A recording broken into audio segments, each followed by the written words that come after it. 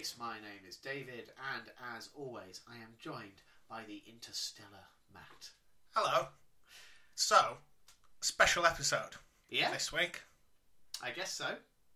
Why do you think it's a special episode? It's the episode where you declare that you're officially done with Doctor Who and you're done with this podcast and we're never speaking again. No. I'll give you 3 more guesses. Because there's 3 reasons this episode's special. Well, 1, it's, Series 4 finale. That is one of them. 2, it's basically the Avengers Endgame of Doctor Who episodes. Nope. No? I mean, it is. It's this insane crossover with all the spin-off shows. And... Yeah, that's nothing special. No, go on. I'm out of guesses. So, today we're reviewing The Stolen Earth. We are. As part of the 2-parter finale. Yes. I forget the second episode. Journey's End. Journey's End. Yeah. Now, The Stolen Earth is the 750th episode of Doctor Who. Oh. So a little Depending cause on how for celebration. There's some wobbliness in there. But there's something even more important. Oh, gosh. Go on. This is our 50th episode. Oh, God, is it? Episode 50. We made it. Wow. You know what? I hadn't considered that. Wow. Something special. No, absolutely it is. We've been, That should have been your first thing. I'm sorry. I don't really keep track. I just sort of turn up and waffle and then I'll go on my way. This Doctor Who shit. Episode 50. We're what's important. Yeah, we've been doing this for 50 weeks. Yep. My God. I mean, it's only a few weeks and then we'll be celebrating a year. Yeah. So you best remember that. That's weird. That's weird to think about. I mean, when we started, I wasn't married and you weren't a father. Yeah. No, it's been a significant year, really, hasn't it? Yeah. So, anything you want to say in celebration? Yay. Well done. Can we talk about Doctor Who now? We can. Yay. Right. So, Stolen Earth. Stolen Earth. Yeah, because we've got a lot to get through here, haven't we? Yes. It's a meaty old finale. I mean, I guess my question for you... Do you want to spoil it up top, or do you want to save it to the end how you actually feel about this episode? I mean... Come on, let's just do it. I want to know. Yeah, I'm going to be pretty positive. I really like this. Oh, I'm so relieved to hear you say that. I feel like I've said this every week for the past month. Yeah. It's the best episode of this series. Yeah. I mean, I'm delighted for you that you that you enjoyed this, because it restores my faith that this project has some longevity and that you're not just going to be broken. Because I'll be honest, so far, Series 4 is I'm quite high on Series 4, but it's been a struggle for you. Early on, it seemed like I think this podcast would be better if we just watched the finales. If we watched the first episode of every series, so I can go, yeah, okay, new companion, I get what they're about, and then the finale. Yeah, I mean, I'm glad that you enjoyed the finales, and that you enjoyed this one. Do you think this is the best finale? No, because what I was going to say is I fucking hate this story. Really? Yeah. I'm not a fan. I'm not saying it's perfect, and there's a couple of bits I really, really didn't like. One we're going to talk about in depth. Yeah. But I didn't mind it. No, I'm really glad you enjoyed it. Honestly, brought my heart. I love that people champion episodes that I don't like all the time, and that's great. That's one of the beauties of Doctor Who. Even the worst episode will have its champions. But for me, I think this is RTD's weakest finale by some considerable measure. I think it has some amazing moments, some really impactful moments, some really interesting writing. If we go through the finales, we've got the first one, which is basically the Daleks are back. Yeah. Then we have the Battle of Canary Wharf. Yeah. Daleks and Cybermen. Then we have the Master, and then we've got this one. Yeah. I think the Master's the weakest one. Yeah, I can see that argument. I would... For the best one, I don't know, because I liked the first one in that it was the first big Dalek. Yeah. But then we'd already had a Dalek story. The second one I really liked in that it finished the Rose story. Yes, yeah. Did so in quite a dramatic way. Yeah, I would probably put this one... I don't know, I might say joint second. For me, it goes 2, 1, 4, 3. Yeah. Fair dues. For me, the Series 1 by a country mile. That's my favourite finale of the RTD era. I mean, we've not seen the final finale, if you like, but I've got complicated feelings with this episode in that there are moments that I can point to that are among my favourite moments in RTD's run on Doctor Who. But there is also great swathes of it that just piss me off. And the more I watch it, the less I enjoy it. So maybe it's one where the flaws become more noticeable the more you see it. But you cannot fault A, the ambition, and B, the sheer level of bombast. This is big. Everything about it is just big and weighty. One thing I would say about this episode is quite often I pester you and say, for example, when we finished Martha's run, and I said, I've noticed Martha's in a few episodes of Torchwood, should we watch those? Or, so-and-so's appeared in the Sarah Jane Adventures. By the end of this episode, I never want to watch those. You're just done with that. Yeah, I've closed the book on that. Yeah. So I've had my fill of those now. Yeah, I feel like you get just enough in this. You really, for a big crossover, you really don't feel like you're missing out, do you? No, because I looked into this, and when I saw that it was a crossover with Torchwood and Sarah Jane Adventures, I thought we were going to have to watch accompanying episodes of those. And by the end of this, I was like, I can't watch that. But thankfully, it's all just these episodes. Yes. And we don't have to go into that. Yeah, no. So, as I say, lot to get through here. Shall we just get stuck in? Yes. So, we start at the conclusion of the previous episode. Yeah. Where we know it's the end of the universe as we know it. Rose is back. Yes. So, the Doctor runs out of the TARDIS and everything's just normal. Yeah. So, nothing to worry about. I mean, straight off the bat, this kind of annoys me. It's like, end of the universe, so what does he do? Parks in contemporary London, has a little poke around and says, oh, it's fine. Yeah. It's like, maybe check somewhere else. There's other planets, there's other times. Right. Now, last episode, we talked about continuity. Yeah. And I'm going to raise that here. Yeah, go for it. In that the Doctor, having had his little look around, realises things are fine, and he goes back in the TARDIS. Yeah. Except, as soon as he does, the Earth starts shaking. Uh-huh. Now, in the past, whatever's happened outside the TARDIS has impacted the interior. So how did he not feel that? Does he not start shaking around inside the TARDIS? No. Because he's just like... Oh, you know what? I think you see him pull the lever. I think what has happened is that they've... I remember thinking about this now. I think when he goes into TARDIS, he starts jabbing at some buttons and pulls the sort of like lever as though they're taking off. So I get the impression that he's maybe taken the TARDIS out a bit, so he's not actually on the surface of the planet. He's maybe getting a bit of a long view. It does eventually impact it. Yeah. In that it interrupts their chat, but it's such a slow build that I thought he would have noticed it first. Yeah. He only notices it. So we basically see a milkman who's like, oh yes, who's like, hello, and the Doctor speaks to him and he says it's Tuesday, I think, or is it Saturday? I can't remember. Can I say how weird it is to see a milkman on a sort of fairly modern episode of TV? First job I ever had was a milkman. Was it? Yeah. Ah. Yeah. When I was about 13, used to go around little villages delivering milk. 3 o'clock in the morning. Would not be able to get that job now. No. Honestly, best job I've ever had. Sounds quite nice if you're a morning person. But yeah, it's weird, like, to think about.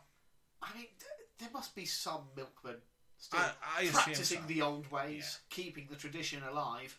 But it's effectively, it's like Morris dancing at this point, isn't it? Yeah. It's just, you're doing it just out of a sense of tradition. Most of the people I delivered to were old people in villages that couldn't get to supermarkets. So I'm assuming that market's still there. Yeah, but would they not just order it? Would they not just do their Tesco shop and get it all delivered? Probably nowadays. Yeah. That's not a bad point. So, moment of silence for milkmen everywhere. Yeah. Anyway, so I'm getting sidetracked very early into this. Sorry, so everyone. It does impact the Doctor and Donna's chat. Yeah. They open the door to see what's going on, and they're in space. Yep. But they haven't moved. It's the Earth that has moved. Yes. So the Earth is gone. We have our titular stolen Earth for the Yes. episode. So back on Earth, we've got Martha. She's in New York. Yeah, yoink.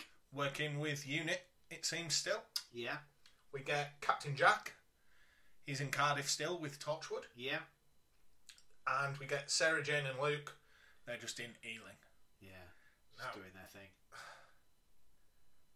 I really, really don't like the characters of Sarah Jane and Luke. Okay, Luke is nothing to me. Mm-hmm. I just have no emotional attachment to the concept of Luke nor the reality of him. We don't need to do.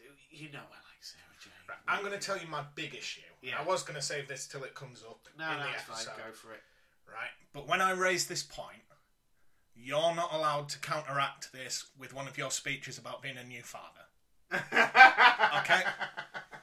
All right. Because whenever they're talking about what's at stake, Sarah Jane always just goes, "Oh, I've got a son." Right? First of all, she found him in a factory.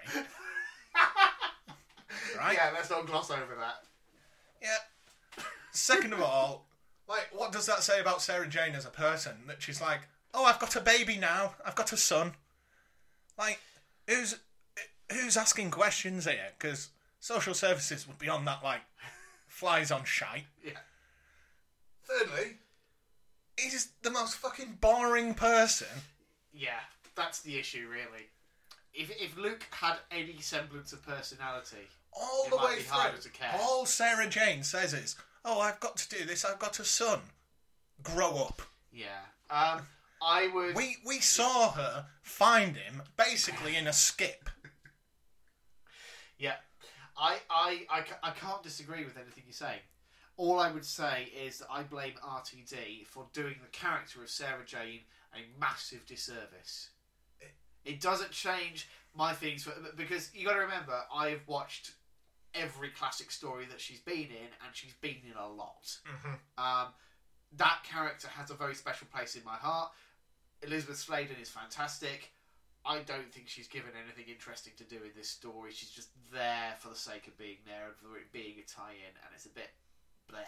Yeah, they're the worst part of this. Yeah. They're pretty much the only bit I really You see, dislike. I don't think they're quite the worst part, because I think the other tie-in part that doesn't really go anywhere would be the worst part for me, which is Torchwood, the Yanto and Gwen. Yeah. Just sort of stood in one room staring at a Dalek that isn't shooting them. I suppose the only Torchwood I've seen is the introduction of the character of Gwen. Yeah. And yeah, they do nothing. Absolutely They nothing. do. They just stand there and just be like, it's all right. It's in like a time bubble. Yeah. So we'll just stand here and look at this Dalek for the entire duration of the story. It's rubbish. Goes nowhere. I can't. At the end of the day, if they just wanted Captain Jack back, just get Captain Jack back. Yeah. Don't worry about the others. We don't need them. We don't care what's happening to them. I mean, what was the Sarah Jane Adventures that popular at this point? It did all right.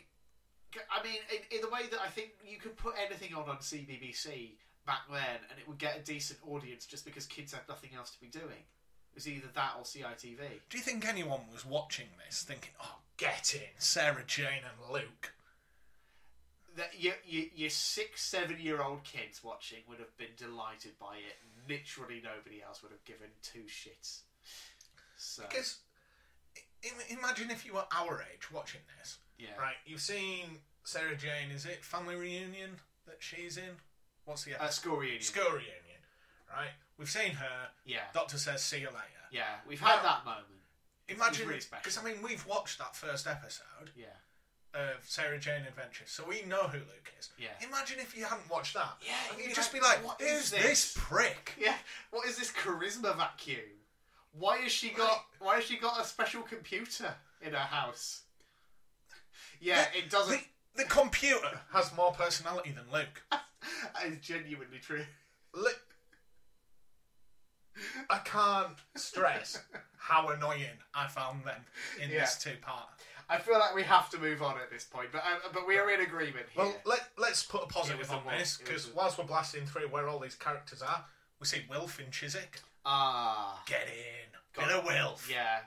Just a bit of Wilf magic in the episode. And then Rose appears with a massive gun. Yes. When I say massive, it's just a super soaker that's been spray painted black, isn't it? Much. I wonder if they've even if it's even a reused prop from back in series 1. You know when Captain Jack's going around with big guns in that. It's an impractically big gun. It is. It's ridiculous. So Rose looks up at the sky, and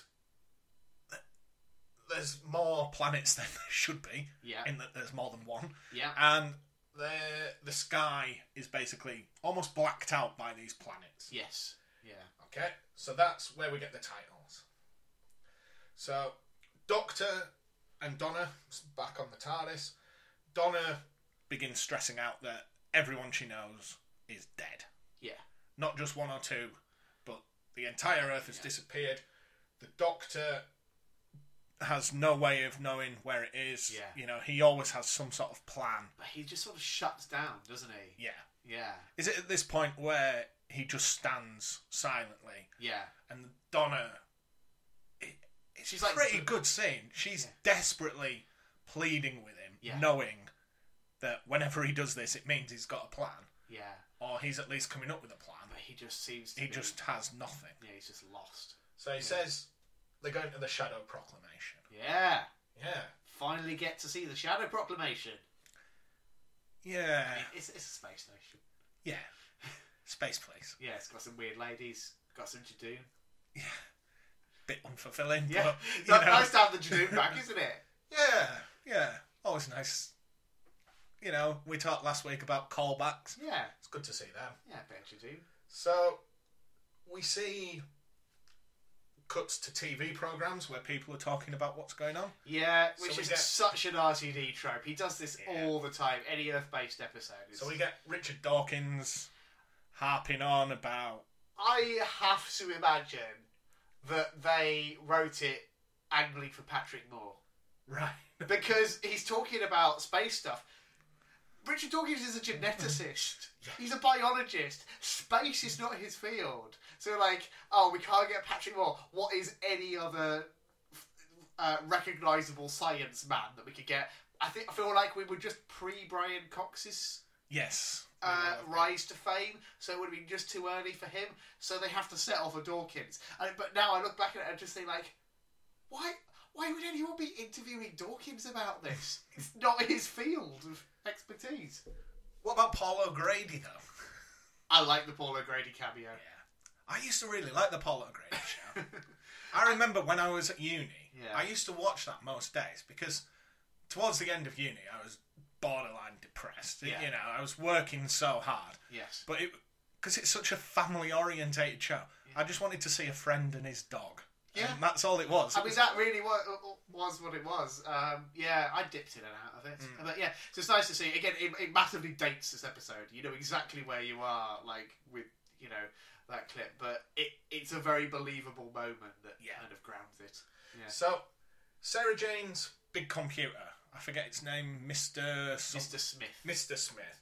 Is that because that is the name that the Doctor goes by? Yeah, I guess it must be that. Well, he shows that all these planets are clustered around a space station in the centre. Yeah. And Unit, back with Martha, are tracking 200 objects that are floating towards the Earth, I believe. Yeah. But Martha's phone signal is blocked. She attempts to contact the Doctor, but is unable to. Yeah. With Rose, nobody seems to notice her massive gun.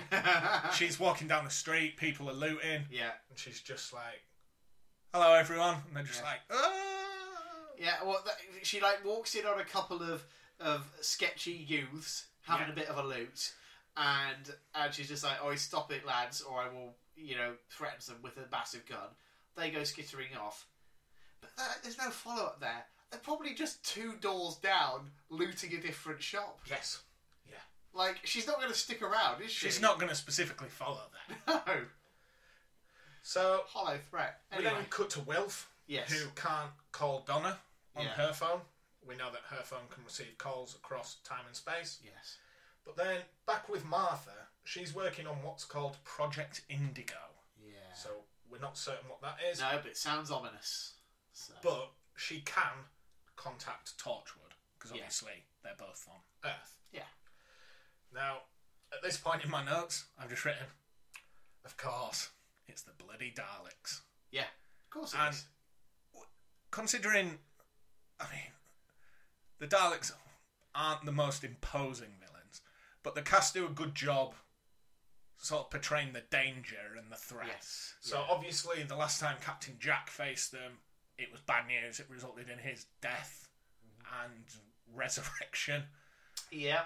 Obviously Martha's been along Yeah. with those. Was that Daleks of Manhattan? Yeah, that was her Dalek So story. she knows. Yeah. Okay. Because is this where we hear the voice broadcasting exterminate That's right, over yeah. all channels, and this is one moment where I'm going to shout out to Elizabeth Sladen and Sarah Jane. You 100% believe her fear and recognition, because going way back, she had her dalliances with the Daleks, and for her that was decades ago. She probably felt like the Dalek days were well behind her, and yet here we are.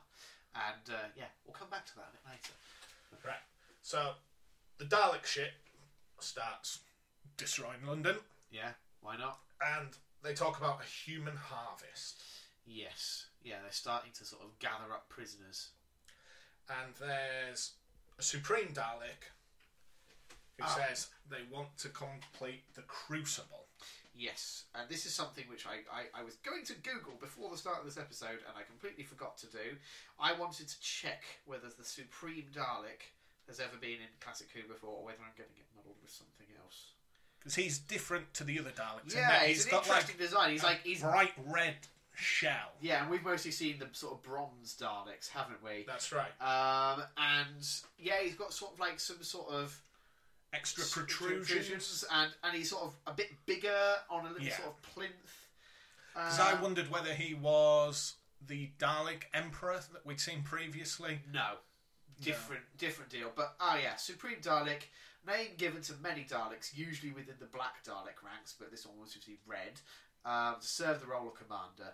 Title could refer to the leader of a specific operation, territory, faction, or the entire Dalek race in the absence of the Dalek Emperor.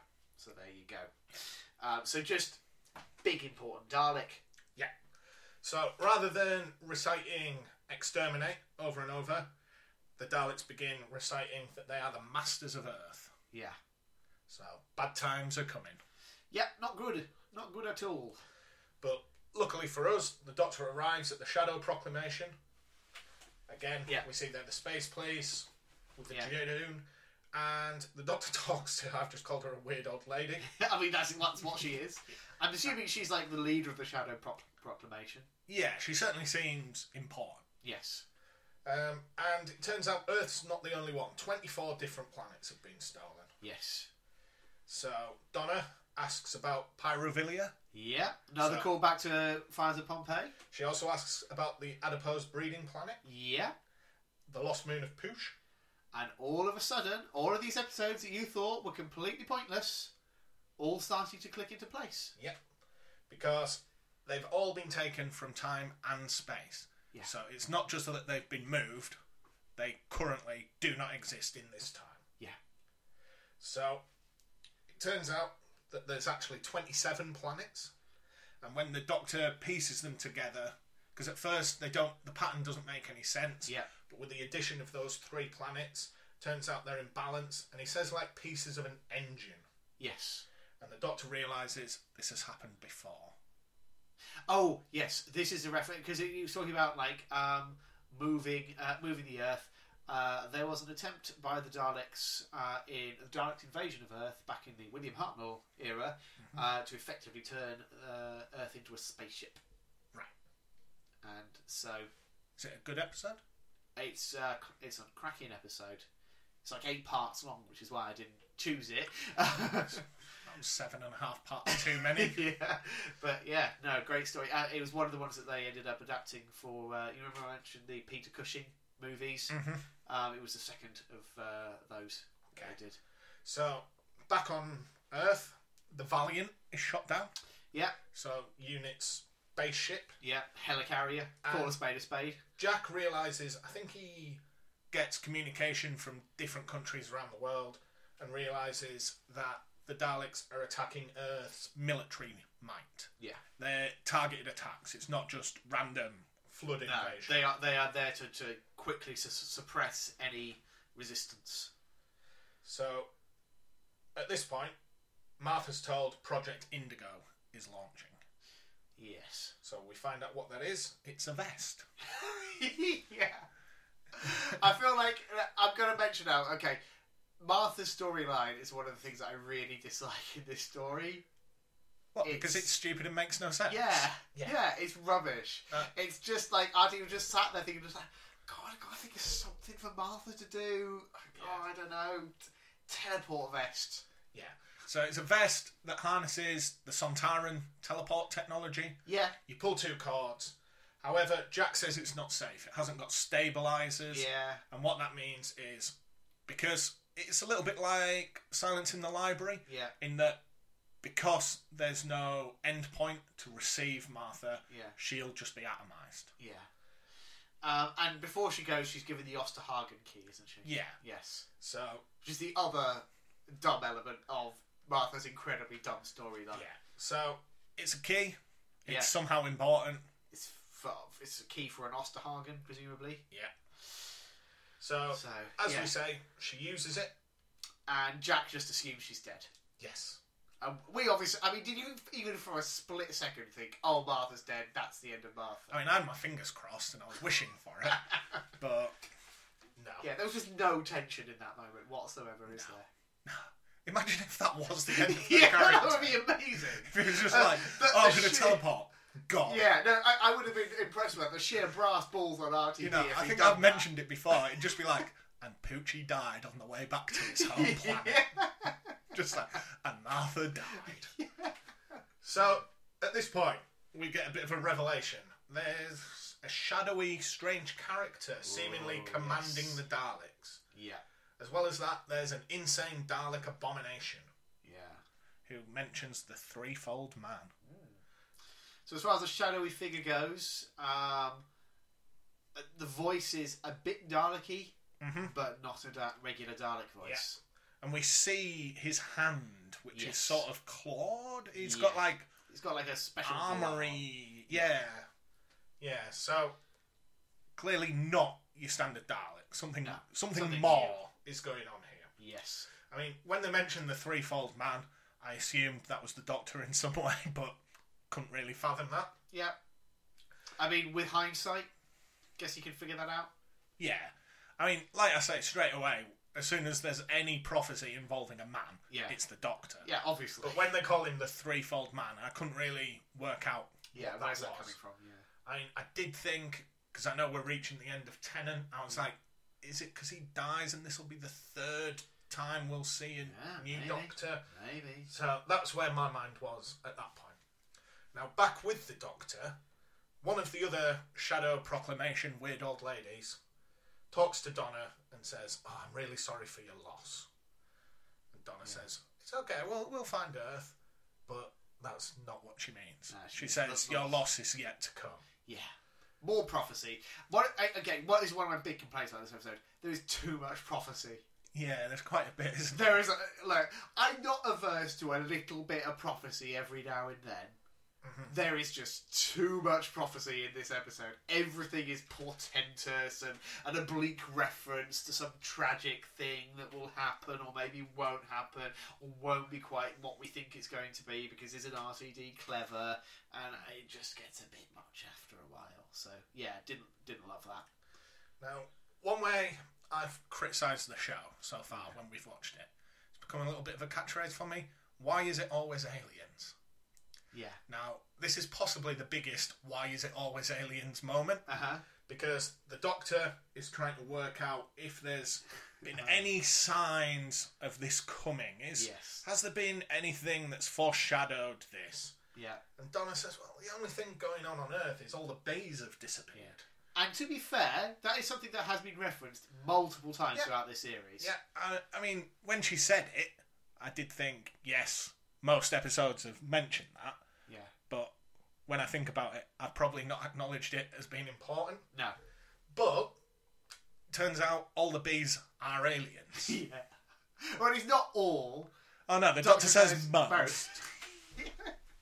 So, I mean, yeah. It's, at the end of the day, it is all just bollocks. Yeah, it's some like weird techno babble. So the Doctor could just spout off blah blah blah, and that's how we find it. And it's just it is so nakedly just. RTD's he's written this scene here where we're at the Shadow Proclamation. He's written all the scenes later where they found the Earth and they're having the big showdown in the Crucible and stuff. And it's just like, I need to get from this bit here to this bit here. Bees. Yeah. So all the bees. Fucking hell. Right. Bees are aliens. Sure. Yes. So he's going to follow the bee energy. Because they've all left Earth because they're going back to planet B. So he can use their B energy trail to track where they came from to find Earth. Yes. Some bullshit like that. A lot of bollocks in it. It is. It's a lot of bollocks. But whilst the Doctor's decided that's going to be his course of action, turns out the Shadow Proclamation decree he's going to lead them into war versus the Daleks. He's fought the Daleks in the past. Yeah. He's going to be the great weapon. Yes. Yeah. The Doctor doesn't really want to do that. Yeah. So he says, not a problem. I'm just going to bob in the TARDIS for 2 minutes. I'll be back. Yeah. And they say, well, if you leave, you'll be a criminal. Yeah. And he just goes, no. I'm definitely coming back. I feel like this is a rookie error on the part of the Shadow Proclamation, isn't it?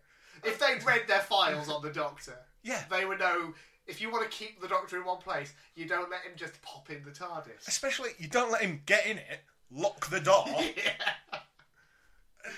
Yeah, so off they go. But basically, he fucks off in the I TARDIS. like it. It's very in keeping with the character of the Doctor. It's the right moment. And, that's it for the Shadow Proclamation. Now, this series, I've hung my hat on the idea that, in some way, the second sonic screwdriver that was put in a bin is going to be important. Yes. Now, I'm going to make another bold prediction. Okay. That going forward, this idea that the Doctor is now an outlaw from the Shadow Proclamation is going to come into play. Okay, cool. Okay. Do you want to, since it's come up, do you want to address the whole sonic screwdriver theory now? It's fair to say, having gotten to this point in proceedings, it hasn't really factored into anything yet, has it? No. But that doesn't mean it's not going to. No, we've got time yet. Yeah. It could, we're only at the end of series 4. We've got another 7 series. Yeah. That it could potentially crop up in. Yeah. So we'll wait and see. Yeah. And I want people to forget that. Okay. Right. Back on Earth, Daleks are invading, taking over, but not whilst Wilf has something to say about it. Oh, God, yes. So he has a weapon. Yeah. Paintball gun. It's just a paintball gun. Yeah. But he's worked out they only have one eye stalk. He's able to blind it. Yeah. It's a solid theory. So straight away, that's what he does. Yeah.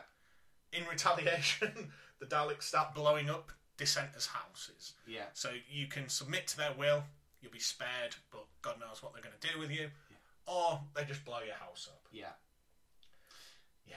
And so when he shoots it in the eye, it doesn't work initially. No, it just dissolves the paint. Yeah. But then the Dalek explodes. And Wilf looks at it like, Jesus Christ, I'm good. But it turns out, at this point, Rose appears with her massive gun. Yeah. And Wilf gives the greatest line. He's holding his little paintball gun. And he just goes, do you want to swap? Yeah. You know, and I love him. Yeah, so good. I love him. He's perfect. The best thing about this. Yeah. So, the Doctor and Donna arrive at the Medusa Cascade. Yeah. Which is another rift in time and space. Yeah. We've had references to the Medusa Cascade before. Yeah. It's one of the places that the Doctor will just sort of reel off when he's waxing lyrical about, weird space stuff. And he realises that the betrayal goes no further. Yeah. And the Doctor again gets stoic and sort of gives up. Yeah. He realises, end of the line. And it's a bit heartbreaking. Yeah. Tennant's good, isn't he? He is good. Yeah. And do you think it would work if it was Eccleston? I think it would feel different. If it was Yeah. Eccleston. I don't know that it. I would say it wouldn't work. It would have a different feel. Yeah, I think these moments, and it's been called the fury of the Doctor. Yeah.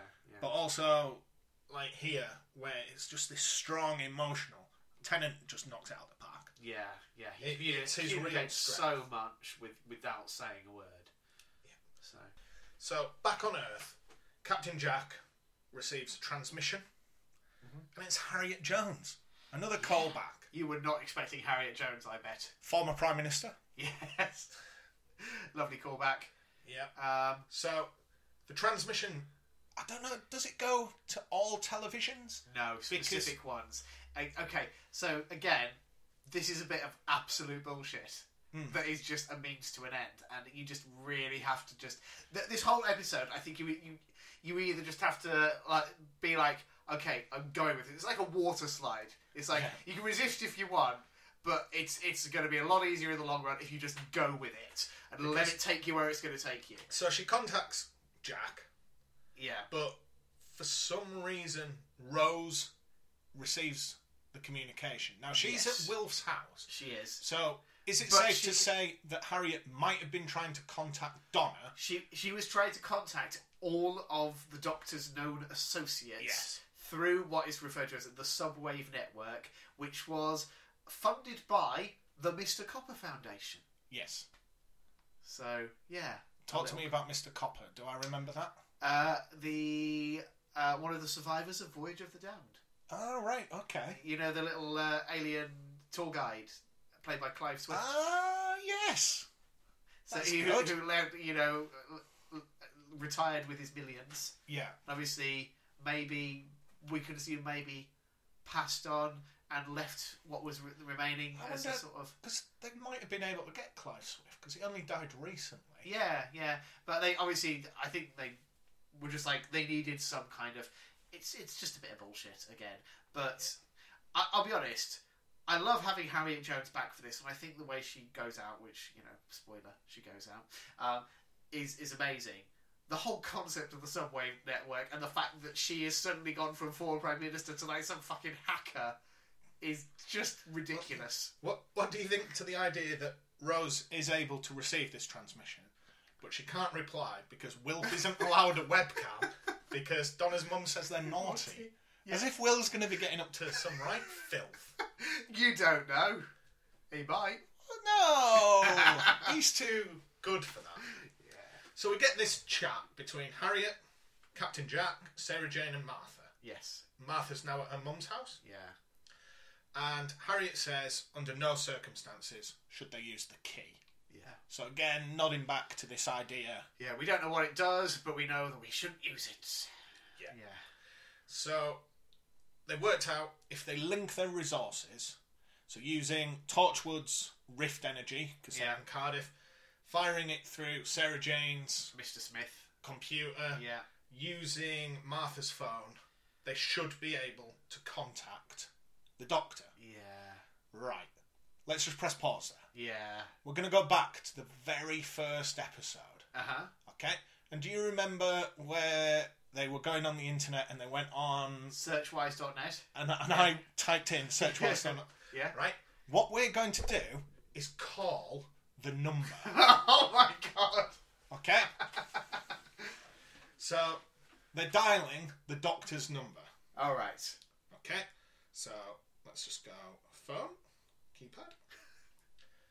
And the number is 077 00 900 461.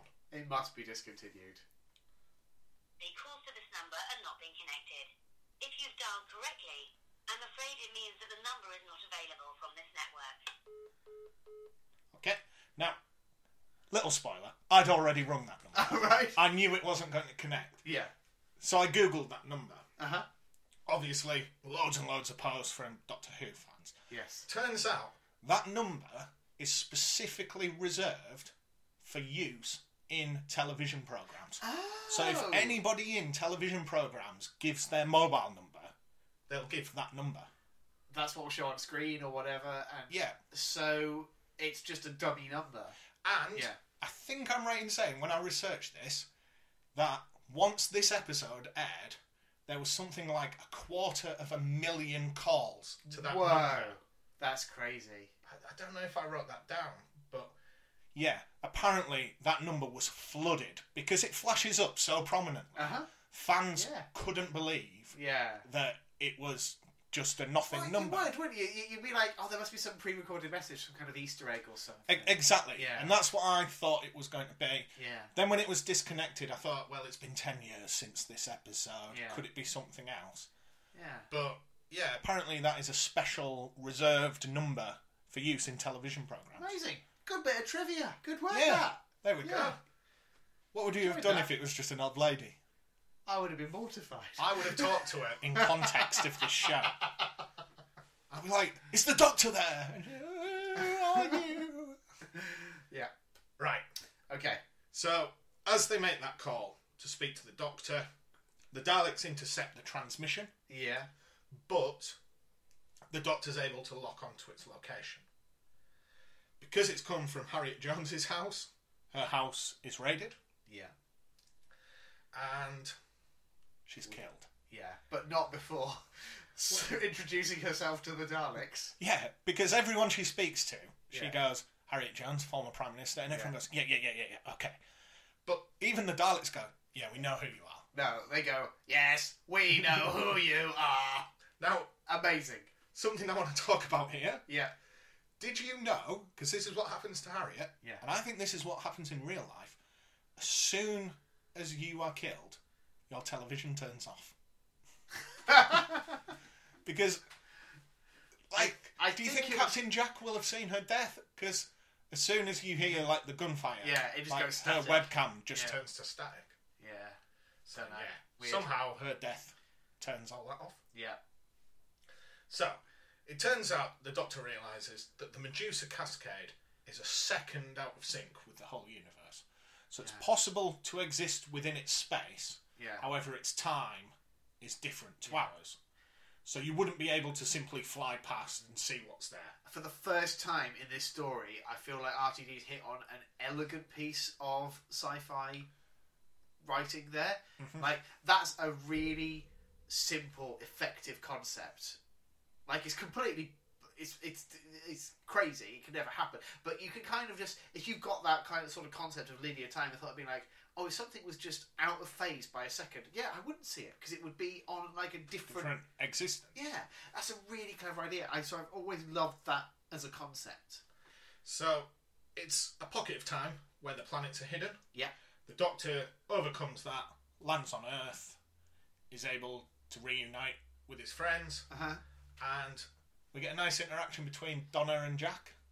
I think if Donna was going to get a happy ending, it would be that she hooks up with Jack. Yeah, because like Jack's dispensing hugs, isn't he?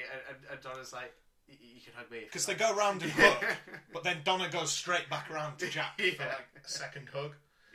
And the crazy Dalek from earlier says he is here, so that obviously confirms that the Doctor is the threefold man.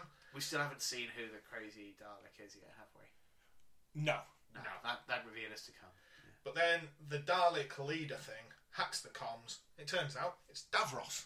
Hey, good old Davros. Now, I think I've mentioned Davros to you, haven't I? Yes. In the context of the Cyberman two-parter, where we had Lumic, who I basically felt was like the Poundland version of Davros, basically. I don't know whether now you've seen this story, whether you'd agree with that assessment. Probably.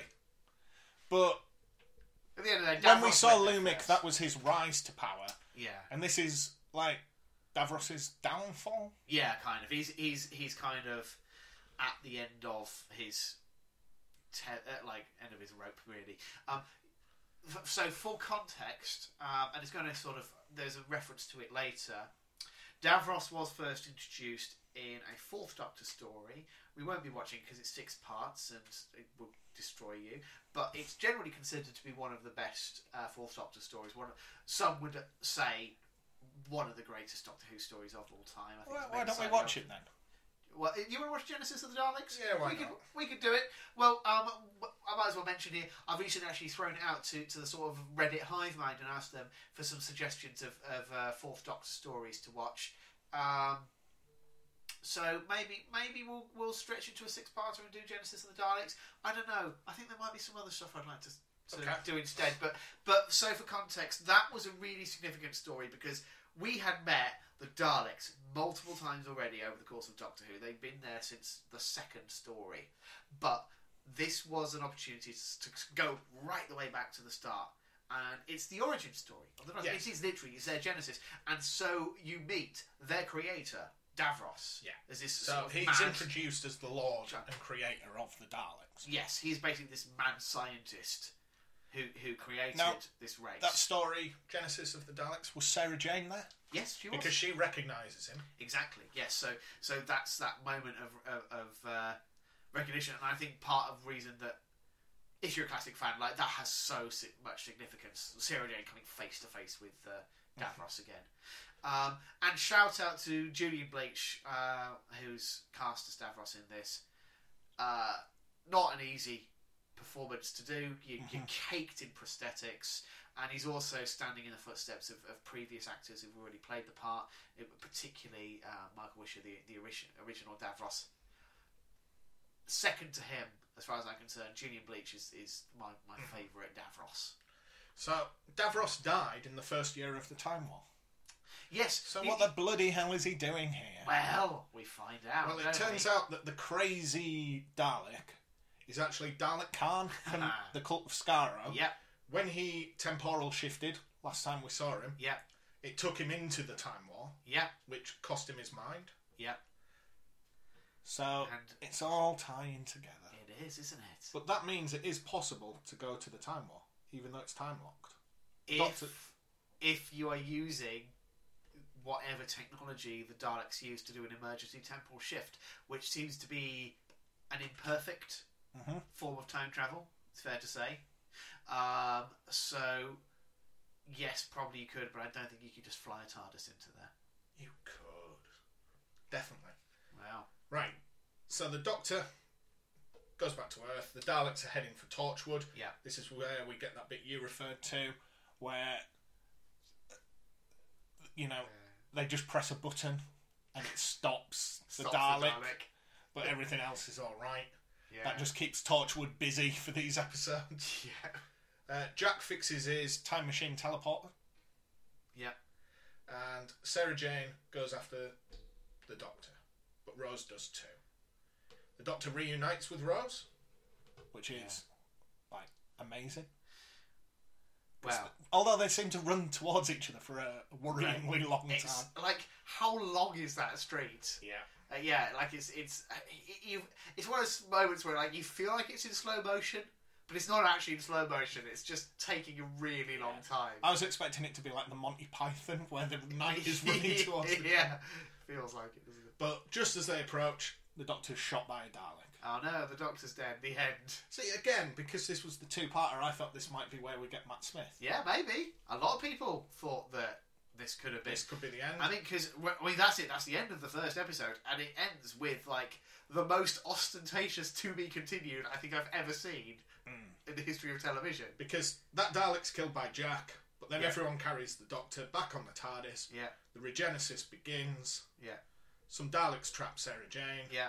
And Torchwood, but we know there's not really any threat there. Yeah. And the Doctor regenerates. That's the end of this episode. Yeah. To be continued. Yeah, that was pretty. Yeah. It's pretty OTT, wasn't it? It's ridiculous. But anyway, so it would be fascinating, wouldn't it, to have a Doctor regenerate in the middle of a story like that? Yeah. So it blew a lot of people's minds at the time. There was a lot of speculation about it. Apart from anything else, I think that news had already leaked that the Christmas special episode for that year was entitled The Next Doctor. Oh, really? Yeah. So that information was already public knowledge. So lots of people going into this episode were thinking, "Oh my god, this could be it." So yeah, but do we have a Doctor Who cliffhanger with like real lasting consequences? No. Because Journey's End, the second part, the second episode from the 5th of July 2008, opens. My notes I've just put, he doesn't change, something to do with his hand. Yeah. Right. So this jumps back and forward. So what I'm going to do is sort of split the two storylines to save us that makes sense. getting confusing. Yeah. So it turns out that the regeneration energy begins by healing the Doctor prior to changing the Doctor. Yes. So he was able to stop it at the point of healing and focus the extra energy into the hand Yeah. from the Sycorax invention. Yes. And I don't think they acknowledge it, but they do make quite a point of making sure that's prominent whenever they're on the TARDIS. Oh, You yes. can see it more in these episodes. Since Utopia, like, because it's reintroduced in Utopia because Jack had it as a Doctor detector, and since then, you'll occasionally catch a glimpse of it on the TARDIS. So yeah, we've known the hand is around, and fine, whatever. Yeah, it's a complete cop out, but to be fair, as the episode wears on, it does have some impact. So I'll let it slide. So as we've said, Torchwood are trapped in a time bubble. Dalek fires at them, but its bullets sort of stop mid-air. Yeah. And that's the end of that storyline for now. Yeah. And Sarah Jane is being attacked by the Daleks, but out of nowhere, Mickey and Jackie. Hey! Now, I cannot stress enough how happy I was at that point. Were you? Because obviously Rose coming back through the dimension, but Rose is special. Yeah. You know, she's the bad wolf, chosen one. Yeah. So to get these guys back, loved it. Yeah, absolutely. To be honest, I'm happier to see them back than I am Rose, in all honesty. Yeah. Yeah. So the TARDIS becomes sealed in a temporal prison and transferred to the Crucible. Yes. But the Crucible is also where Sarah Jane, Mickey and Jackie are taken.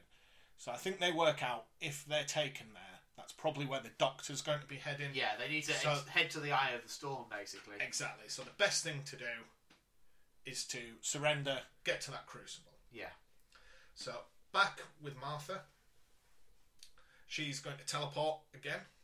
Yeah. But won't tell her mum what the key does. No. So she pulls the cords on her magic vest, teleports, and then I've just added to my notes, she in Germany? Yeah. We start hearing... Because they make this big point of it's like, let's get to the Crucible, let's reunite with the Doctor. Yeah. And then she teleports, and it's just in like, flipping I'm just in Germany. the woods in Germany. Yeah. And we hear some, like, German Daleks, Yeah. which is quite excellent. Exterminaren. Yeah. Or whatever it is they say. I quite enjoy the German Daleks. Now, explain this bit to me. Okay, I'll try. In order to reunite with the Doctor, Yeah. Rose says she built a dimension cannon to shoot her back to the Doctor. Now, is that her simplifying the science, or do you think she legitimately built a cannon?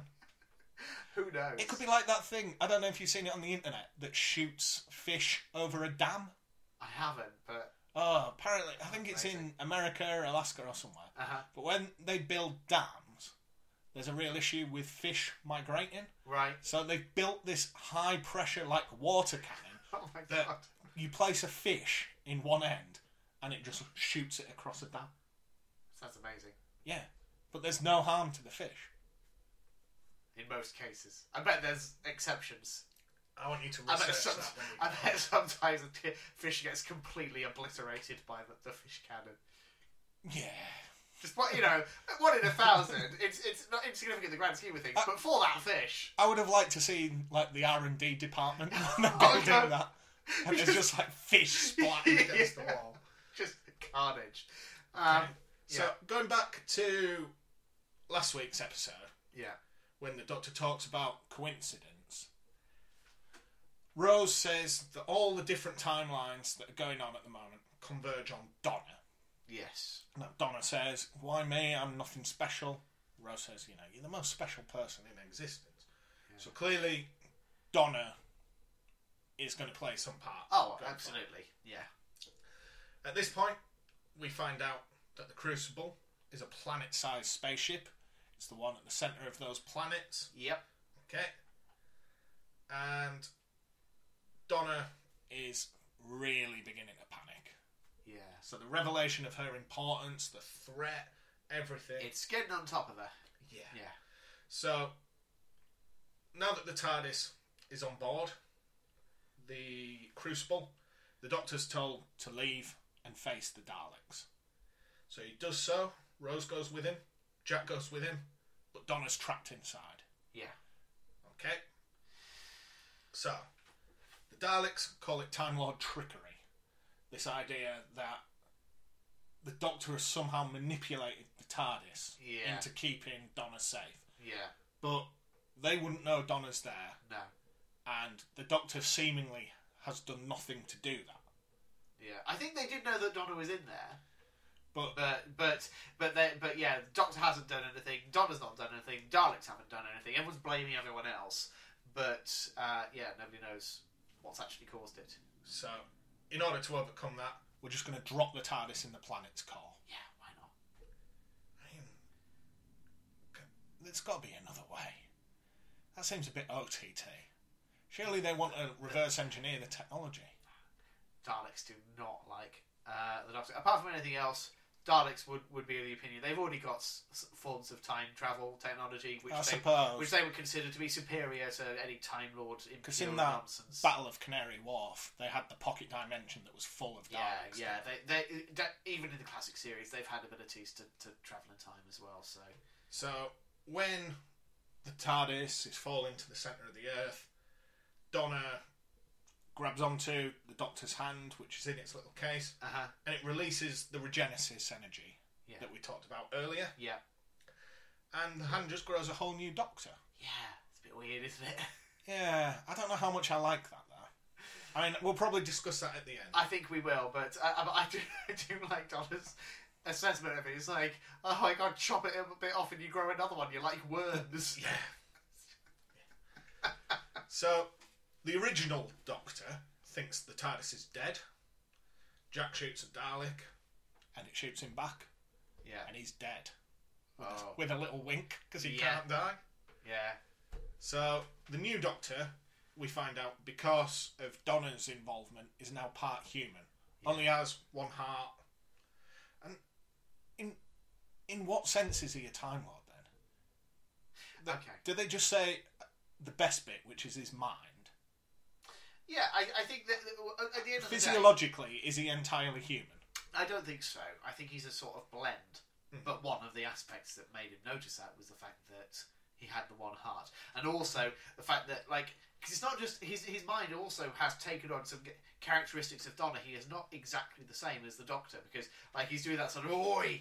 That's it. He is part Donna. Yeah. So, it you know, as he says, like you predicted, the Doctor Donna.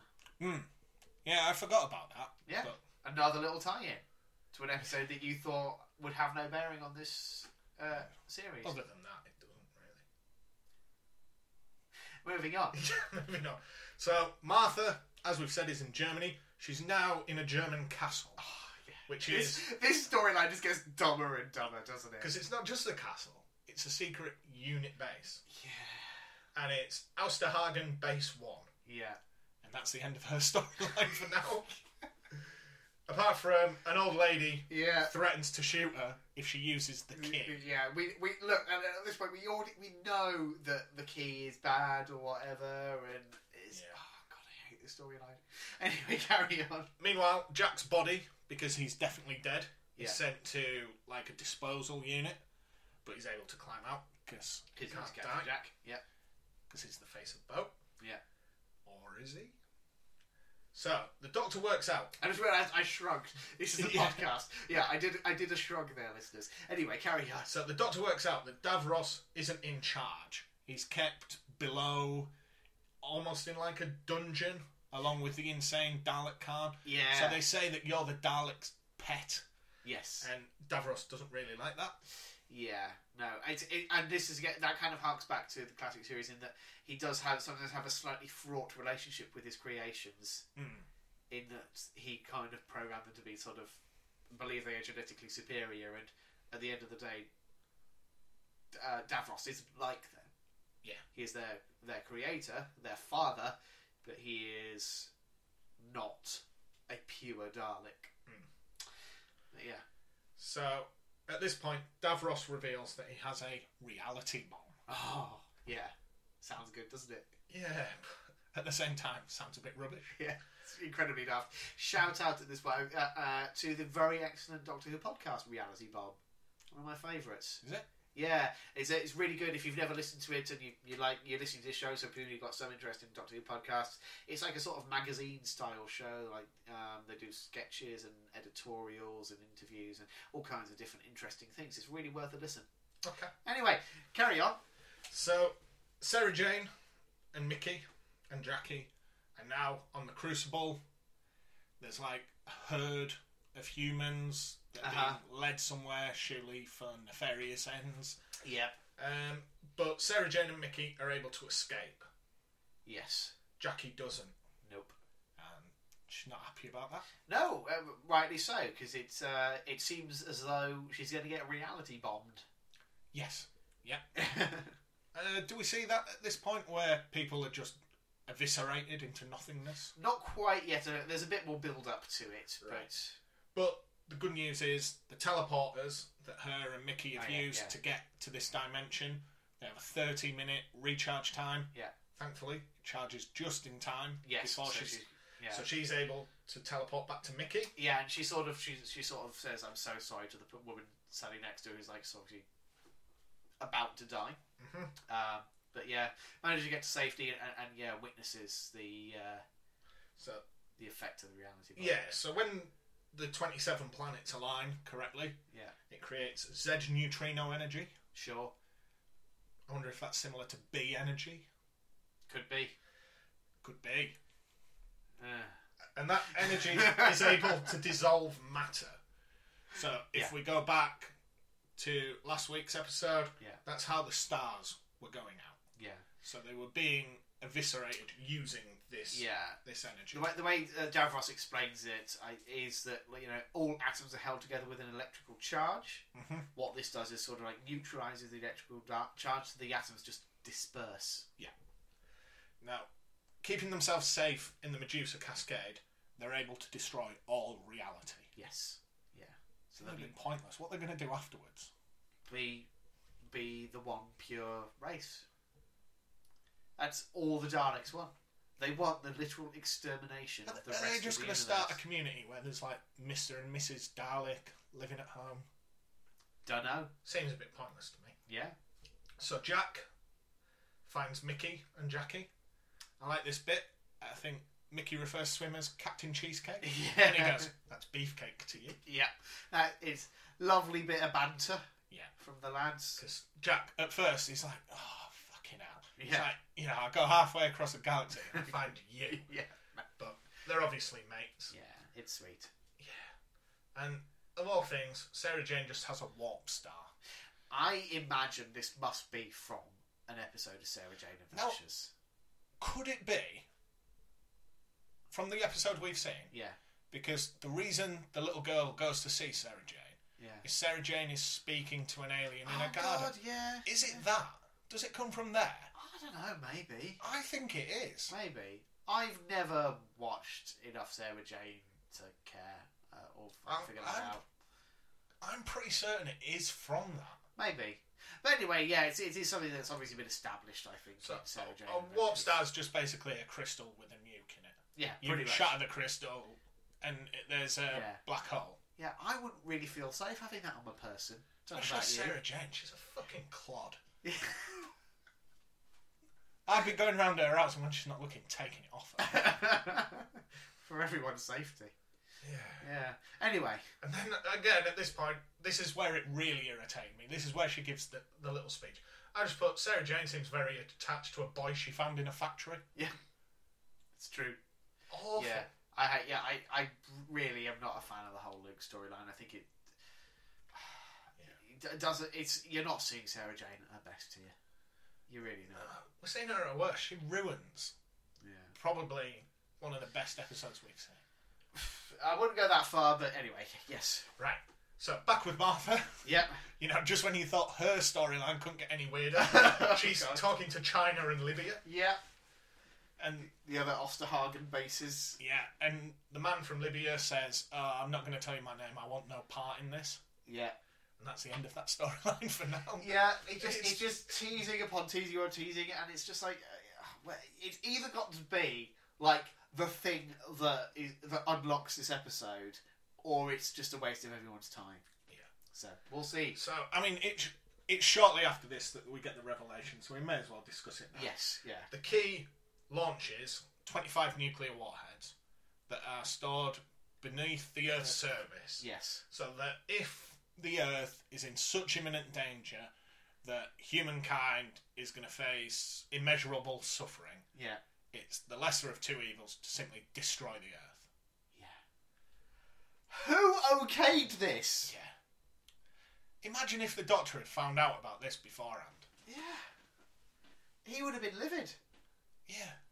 I mean, he is livid when he finds out afterwards, but just like, I cannot conceive, even in a world as ridiculous as the Doctor Who universe, I cannot conceive of international governments getting together and being like, hey, should we dig some holes and pop some nukes in? Yeah. Just in case things get really bad, and we decide that it's better if we just, literally, if the entire planet commits suicide. I'm not. That doesn't sit well with me. It's so dumb. Although Martha does threaten to use it to destroy Earth, disrupt the planet's alignment, cancel out the reality bomb. Yeah. I mean, it doesn't really solve the bigger problem, does it? No. Anyway. So, the Doctor wants the reality bomb to lock onto the Daleks. Yeah. He thinks he's able... Well, this is the other reverse Doctor. The polarity of the neutrino flow. Yeah. And get it to lock on. Well, this is the other Doctor, is it? The one with Donna. Yes. The Dr. Donna, if you like. Mm-hmm. Also often referred to in the fandom as the Handy Doctor. Okay. So now we've got the Doctor, the Handy Doctor, and Dobby Doctor. Yes. So far. Yeah. Lot of Doctor variations with Tennant. Now, to counteract Martha's plan, Jack also threatens the Daleks. He says he's got the Warp Star, yes, and he can destroy the Crucible. Yeah. So even if their plan's successful, he can destroy it. Yeah. But with it being a singularity, wouldn't that also destroy the Earth as well? It probably would, but I think he's just saying, like, well, fine, but you go through with it, but you're not going to get anything out of it. So all these really pissed off people communicating, Davros uses that to talk to the Doctor and says, you never carry a weapon, but look, you've turned these people into weapons. Yes, and I love that moment. I think that's great writing, because it's true. Yeah. It really, especially when we get the flashback to everyone who's died in his name. Yeah, which is, and again, this is good Davros writing, because one of the things one of the great joys in a good Davros story is the way he will get under the Doctor's skin, because they're both learned men of science, but one is insanely evil. Is Davros the Doctor's biggest foe, more so than the Master? Depends who you ask. Right. Well, I'm asking you. I don't know. Who would win in a fight, Davros or the Master? Maybe that question will be answered one day. Okay. It's one of those answers, is it? Right. So, after all these threats, everyone's teleported to the Crucible and put in containment fields, so it doesn't matter either way. Yeah. So they can't follow out any of their plans. Yeah. The threats mean nothing. Yeah. And Davros activates the reality bomb. Sure. Except, at that exact moment, the Doctor, the Handy Doctor, and Donna turn up, and they're both zapped magically by Davros. Well, hey, Have we seen that power from him before? I haven't personally, But I have a feeling in maybe a later Davros story in the classic series he does that. Mm-hmm. I mean, to me, it looks like a complete rip-off of the Emperor from Star Wars. Yes, absolutely. But I don't know who did it first, in all honesty, because I've not seen... I know that there are Davros stories out there that I've not got to yet in my personal watch through of the classic series, So, the Handy Doctor's put in stasis. Donna's shot across the room. Yeah. And because she's not immediately seen as a threat, she's not put into stasis. But that means she's able to press the one switch that reverses the weapons. Yes. It shuts down all the Daleks. Yeah. And when I say shut down, they become like broken remote control toys and start spinning around. Well, she's doing it to them. She's like Yeah. actually manipulating them and just messing with them. And it's hilarious. I love it. Yeah. And also, I love that the other people, like, she releases everyone else of their little containment things. And so we get what I like to refer to as a little bit of Dalek roughhousing. Which is a thing, it's very much a feature of a classic Dalek story you don't see anywhere near enough of in the modern series. In the classic series, you'd always have the people would be pushing Daleks into lakes, like just shoving them over, grabbing the mutants, chucking them out, jumping in and wheeling it around. And so, yeah, we get a little bit of just shoving Daleks around. Yeah, we haven't had any running about this episode, but they're sort of running about pushing Daleks. Yeah, it's great. I love it. And it turns out the reason she was able to do that is the Regenesis energy when she touched the Doctor's hand. Actually, it was a two-way bio thingy. What's the word? What's the phrase? Oh, I think I've written it. I can't remember now. Biological metacrisis. There we go. That was it. Yeah, two-way biological metacrisis. Yeah. Sure, whatever. So now in addition to the Doctor Donna, we sort of got the Donna Doctor. Yeah, if you like. So everyone's free. They push the Daleks about. They send all the planets home. But Davros's spark, when he shot Donna, kick-started that energy. Yes. So she's now almost got the intelligence of a Doctor. Yes. And we get a little line from Jack where he's like, "Ooh, 3 Doctors. I won't tell you what I'm thinking." I mean, he just wants to bang all the Doctors. Yeah, that's what he's thinking. He didn't need to tell us. We can read between the lines there, Jack. Yeah. So anyway, it turns out all these conveniences and coincidences were negotiated by Dalek Khan. He's the one that brought Donna to the Doctor to fulfill this prophecy of the threefold man. Yeah, so it's almost not a prophecy, it was more a plan. Yeah. You know. So we've got the Doctor, we've got the Handy Doctor, and we've got Donna Doctor. Yes. So those are the three folds of the Doctor. Yes. Okay. Jack. He still reminds everyone, one of you will die. Yeah. Yes. Jack kills the Supreme Dalek. Sure. Yeah. And also just some great Dalek explosions in this episode. I love watching a Dalek just getting blown to bits. Yeah. And there's some great ones in here. Well, we get that quite a bit here because the Doctor goes in the TARDIS to transport everyone to Earth. Yeah. The last one in is the new Doctor, the Handy Doctor. That Dalek Khan tells him he needs to end the Daleks. Yeah. And he does. He does. He blasts them all. Yeah. And as Davros dies, he calls out to the Doctor and he calls him the Destroyer of Worlds. He says, "I name you." Yeah. And it's like, you might have won, but at what cost? Yeah. He has to twist the knife in. And it's at this point that Khan says one of them's still going to die. Yes. Yeah. So the Doctor calls Torchwood to use the rift power to take Earth home. But they're unable to. Yeah. So we just need to press pause there. Yeah. Because the one of the rules we have about this podcast is we never discuss Doctor Who off pod.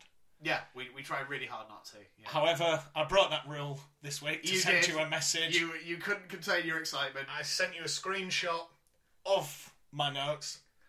Fucking yes, it's K9. He's back, everyone. He got his arse out that black hole. Yes. And he's here. He's here because he needs to transmit the TARDIS base code. Whatever the fuck that is. Yeah. So, Mr. Smith, the computer's not powerful enough. Yeah. Sarah Jane says, "I think I can solve this." Yeah. K9 comes out. Yeah. His little nose poker. Yeah. Saves the day. It's great. It's great. And again, we get another really good moment here where all the Doctor's companions and friends are working together to steer the TARDIS. Except the Doctor just goes, "Not you, Jackie," and like ushers her away so she can't damage anything. Yeah. So I don't even know the context. But in my notes, I've just written Luke is my least favourite character. Yeah. So I don't know. He's just rubbish. He was just. I think it was in that K9 moment. He's just super wooden. Yeah.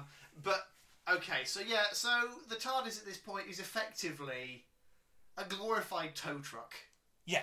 Just towing the planet. We back even get into that position. shot, don't we? Yeah. Of Earth being chugged along. And I'm going to be honest, I struggle with that. It's just so dumb, isn't it? But it works. Does it? Yeah. All right. I think it works. And in my notes, a little mantra Yeah. that I use quite often at work. Teamwork makes the dream work. Mm-hmm. I think the fact that everyone's working together Yes. is more important than the TARDIS in this scenario. Absolutely. It's that team effort that has saved the Earth, not the TARDIS pulling it. Yeah, and thematically that very much fits. This whole episode is about, everyone working together. Yeah. Yeah. So the Earth's saved, and Yeah. then we get a nice little bit where the Doctor says goodbye to his companions. Yeah. So we'll go through them in order. So first of all, says goodbye to Sarah Jane. Yeah. Not really important. You Good do. riddance, get rid. Right? She can go talk to her beanbag son. Whatever. Yeah. Moving on. Then he says goodbye to Jack, but Yeah. not before breaking his teleporter. Yeah, which I feel like is a dick move. Like, let Jack do what Jack wants to do. Why? Look, he's doing sterling work without it. I know he is, but it's like at the end of the day, he's his own man. Surely, I feel like the Doctor could afford to give Jack a bit of a longer lead at this point. I'm going to introduce Jack to my Hall of Fame. Yeah. Captain Jack, Face of Bone, Wilf. They're my Hall of Fame. That's your holy trinity Yeah. of Doctor Who. I think if I had my Mount Rushmore, and I need a fourth, wouldn't I? Yeah, who would you? Rodrigo? You could have the Doctor. No, I feel like that's a cheat. Who would I have as my fourth? Martha's mum. No, I hate her. Maybe Jackie, but I don't think she's in the same league. Yeah. Well, there's no rush. We've got 7 series to go. Yeah, I'm just trying to think if there was any, like, one-time appearance that I really liked. I liked Madame de Pompadour, she was good. Yeah. But again, I'd probably stick with Jackie. Yeah. Love a bit of Jackie. Oh no, Sally Sparrow. Yeah? Yeah, they're my Okay. top 4. Fair dues. Yeah, All Sally right. Sparrow. Excellent. So we say goodbye to Captain Jack. Yep. Then Martha, and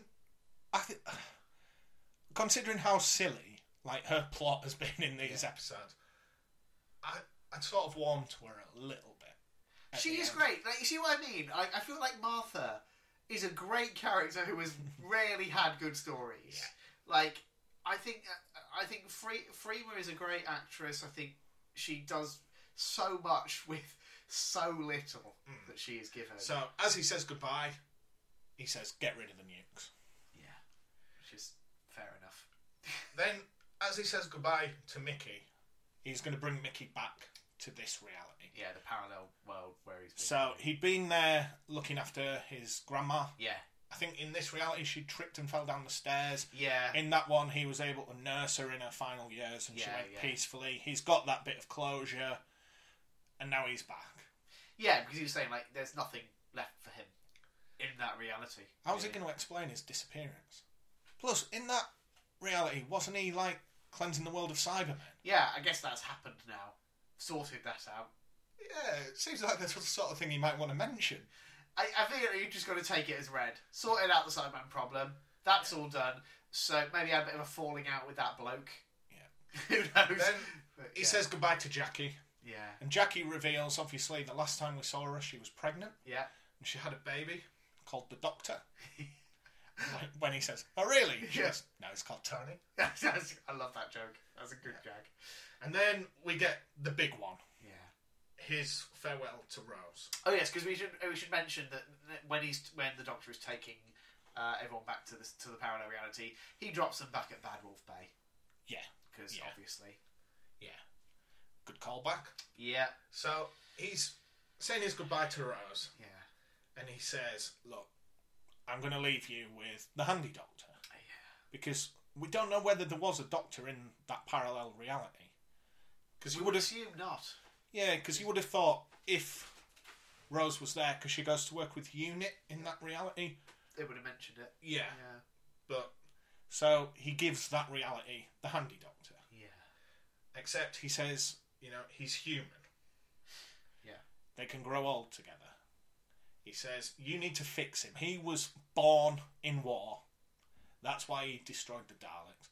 And he says, that's how I was when you found me. You fixed me, you can fix this Doctor. Now, Rose says, I will, but he's not you. The Doctor says, well, yeah, yes he is. So, what Rose does is say, on that beach, I said, I love you. What did you say? Mm-hmm. Now, our Doctor stays quiet. He evades the question. He says, does it need saying? Yeah. Whereas the Handy Doctor whispers in her ear. It's left ambiguous. Yeah. We can probably guess what he says. And they kiss. Yeah. And that means the TARDIS vanishes. Yeah. That is the resolution of Rose's story. Yeah. A happy ending? I like it. Yeah. I like it. Yeah, it divides fans. Yeah, it's not perfect. No. Because what that means is the Doctor did love Rose. Yes. But we've also got this River character in the background, and we know that the Doctor's going to, at some point... She's certainly significant to him. Yeah. So, we knew that wasn't going to be the Doctor's end. Yeah. So something had to happen. We get this. I think it's the best we were going to get. Oh, absolutely. If you're the kind of person who... And I feel like you're more invested in Rose's story than I am, necessarily. So, if you want a happy ending for Rose, this is the best you're going to get. Yeah, because even though we'd sort of checked out 2 series ago, the Rose Bad Wolf story has been my Doctor Who experience. Absolutely. For an awful lot of people as well, coming into the series. So I think this conclusion ties it up in a way. Yeah. If it had been left, oh no, she's in a different dimension, I can't deal with her anymore. Yeah. No. I think in the back of my mind I always knew there was going to be something else. There needs to be, some other... Yeah, I don't think that did the character justice, but this does. Sure. Yeah. So, back on the TARDIS, the Doctor and Donna start talking. Donna's saying, where are we going for our next adventure? Yeah. Adventure. Yeah. Because her brain is broken. Yeah, she's like a skipping CD. Yeah. All the information, all that knowledge the Doctor has imparted on her is really hurting her. Yeah. And the Doctor says, this is why there's never been another Time Lord human meta crisis. Yeah. Because they don't work. Yeah. They can't work. Yeah. So just going in that direction, you're fitting too much into too fragile and small a vessel. Basically, I think is the implication. Yeah. So emotionally, Donna doesn't want to go back to her old life. No. She knows that's what the Doctor's inevitably going to decide on. Yeah. But she doesn't want that to happen. This is brutal. It is, but we're going to come to that. Okay. Because there's more. So, the next scene we get is the doorbell ringing at Wilf's house. Yeah. The Doctor's kneeling down. He's got Donna in his arms. She's conked out. He says, I've had to wipe her mind. Yeah. He tells Donna's family she can never remember him. Yeah. Doing so will bring all that information back. It'll destroy her brain. Yeah. So they can't let her know she's been on these adventures. So that's what happens.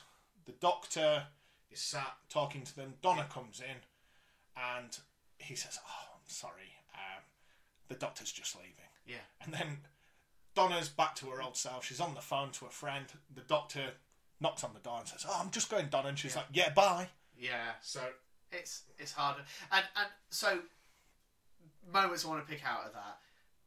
When he sat talking to Wilf and Donna's mum, and he's explained to them that, she won't remember it, but other planets, other civilizations will, as he puts it, will be singing songs of Donna Noble forever. And the Wilf is like, he pleads with the Doctor as well and says, like, can't you remember all those wonderful things she did? Yeah. He uses the phrase, she was better with you. Yeah, that little exchange, he says that, her mum says, oh, don't say that, and he just snaps back, oh, well, she was. And you 100% believe it.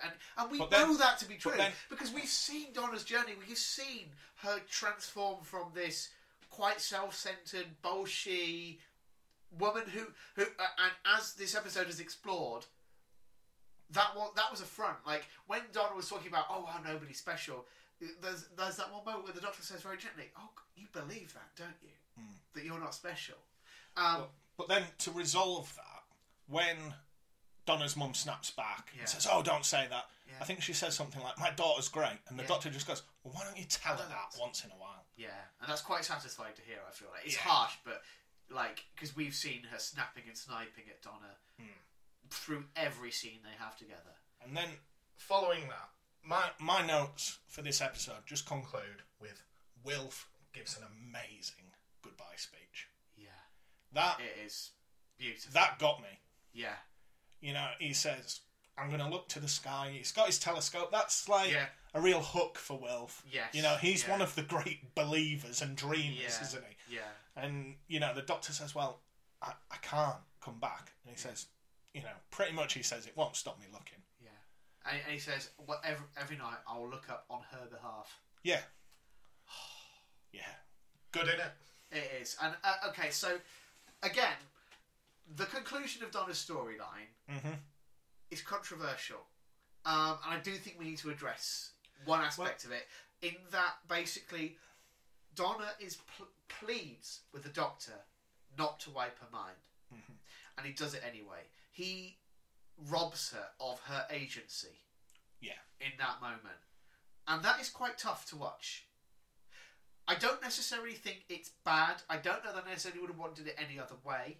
And I do think it fits with the story that RTD wanted to tell of this woman who is transformed for the better through her adventures with the Doctor and the great tragedy of losing all that development. I think that's really powerful stuff, but it is a shame that it ends with such a... It's such a sour... No, and it kind of inevitably has to be, but... Well, it goes back a little bit to last week when I said it was a really strong story, really good adventure. Yeah. But in the end, it didn't happen. Yeah. And it's a little bit like that with Donna. It didn't happen for her. We know that at least her actions really did have an impact in, far-reaching in some cases. But, yeah, it's this great tragedy that she'll never know that she did any of that. So, yeah, I think it's beautiful writing, albeit difficult to swallow. Which is, again, brings me back to this story. It's just all over the place, isn't it? Yeah. There is so much. There's some brilliant moments. There's some wonderful character things. But then you've got the fucking Osterhagen key, and you've got just... Sarah Jane. Yeah, and so much techno-babble nonsense, the bees, and all the... you can feel the straining, the cogs turning to keep this machine going at times. So, for me, I struggle with it. But when it hits those big emotional beats, they really do land. So, yeah, it's satisfying when all is said and done, I feel like. Even if it's a struggle to get there. Yeah. On the whole, I liked it. And do you think has it shifted your perspective on Series 4 as a whole? Now that we've kind of reached the conclusion of Donna's story. I don't know, because you have to view it as a whole. Yeah. And I think certainly the final 3 episodes nail it. Absolutely knock it out of the park. Silence in the Library, cracking story. I don't know, because then that still only takes it to like half and half. What about Fires of Pompeii and... even in the context of seeing the whole picture, Yeah. I don't know. I still feel some of the episodes are quite shallow. I feel like it's the strongest series of the RTD run overall. Really? But a toss up between that and Series 1. I think it's stronger than Series 2 and 3. Yeah, I would agree in they're the two strongest series, Yeah. but I'd probably give one the nod. Yeah. Yeah. Series 2, I like the ending. Series 3, I struggle with Martha, Yeah. and I didn't really like the ending. Yeah. But yeah, it's okay. Cool. Well, we're done with Series 4. Mm-hmm. We've got a little bit more still to go. We're not done with Tennant yet. Okay. So, next episode, the Christmas special, The Next Doctor. Great. Looking forward to that. Thanks very much for listening, everyone, and I hope you'll join us for that next week. Until then, cheerio. Bye now.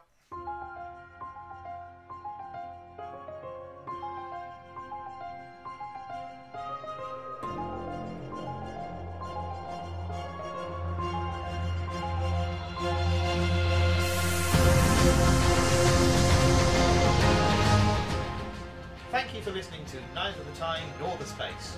If you wish to contact us, our email address is timenorspacepod@gmail.com, and on Twitter we are @timenorspacepod. And thank you to Alexander Urban for his smashing arrangement of the Doctor Who theme.